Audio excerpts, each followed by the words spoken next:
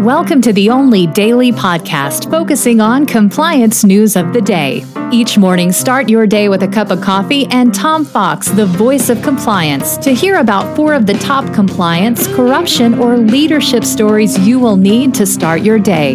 The Daily Compliance News is a production of the Compliance Podcast Network. First, a word from our sponsor.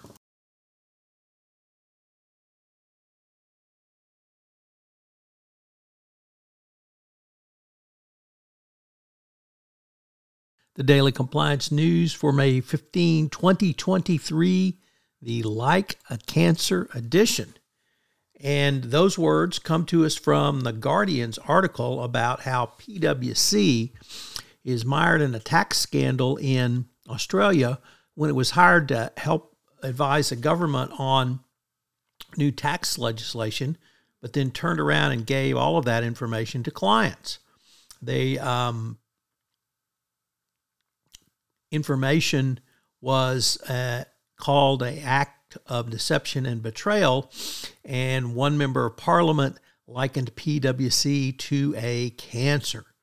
There's potential criminal liability in the air, and it's very, very bad for PwC. So yet another example of PwC and integrity, or lack thereof. Next up, from the Financial Times, Binance, having decided that the U.S. may not be the best place for it to be regulated, has now asked the U.K. to regulate it. Of course, since Binance has no corporate headquarters, allegedly, it's difficult to see how the United Kingdom might do this. Nevertheless, Binance appears to be running as fast and as far from U.S. regulators as they can. My suggestion would be call Mike Lynch and see how that works out. Next up, from Reuters, the key witness in the FIFA corruption trials, a former Argentinian businessman, will not have to spend time in prison because of the quality of his cooperation. No fine was imposed, although the defendant previously forfeited some $21 million plus in ill-gotten gains. So, once again, the U.S. justice system demonstrates that if you flip and cooperate, you can get out with no jail time. And finally, from DealBook, they asked the question, who would want to be a CEO?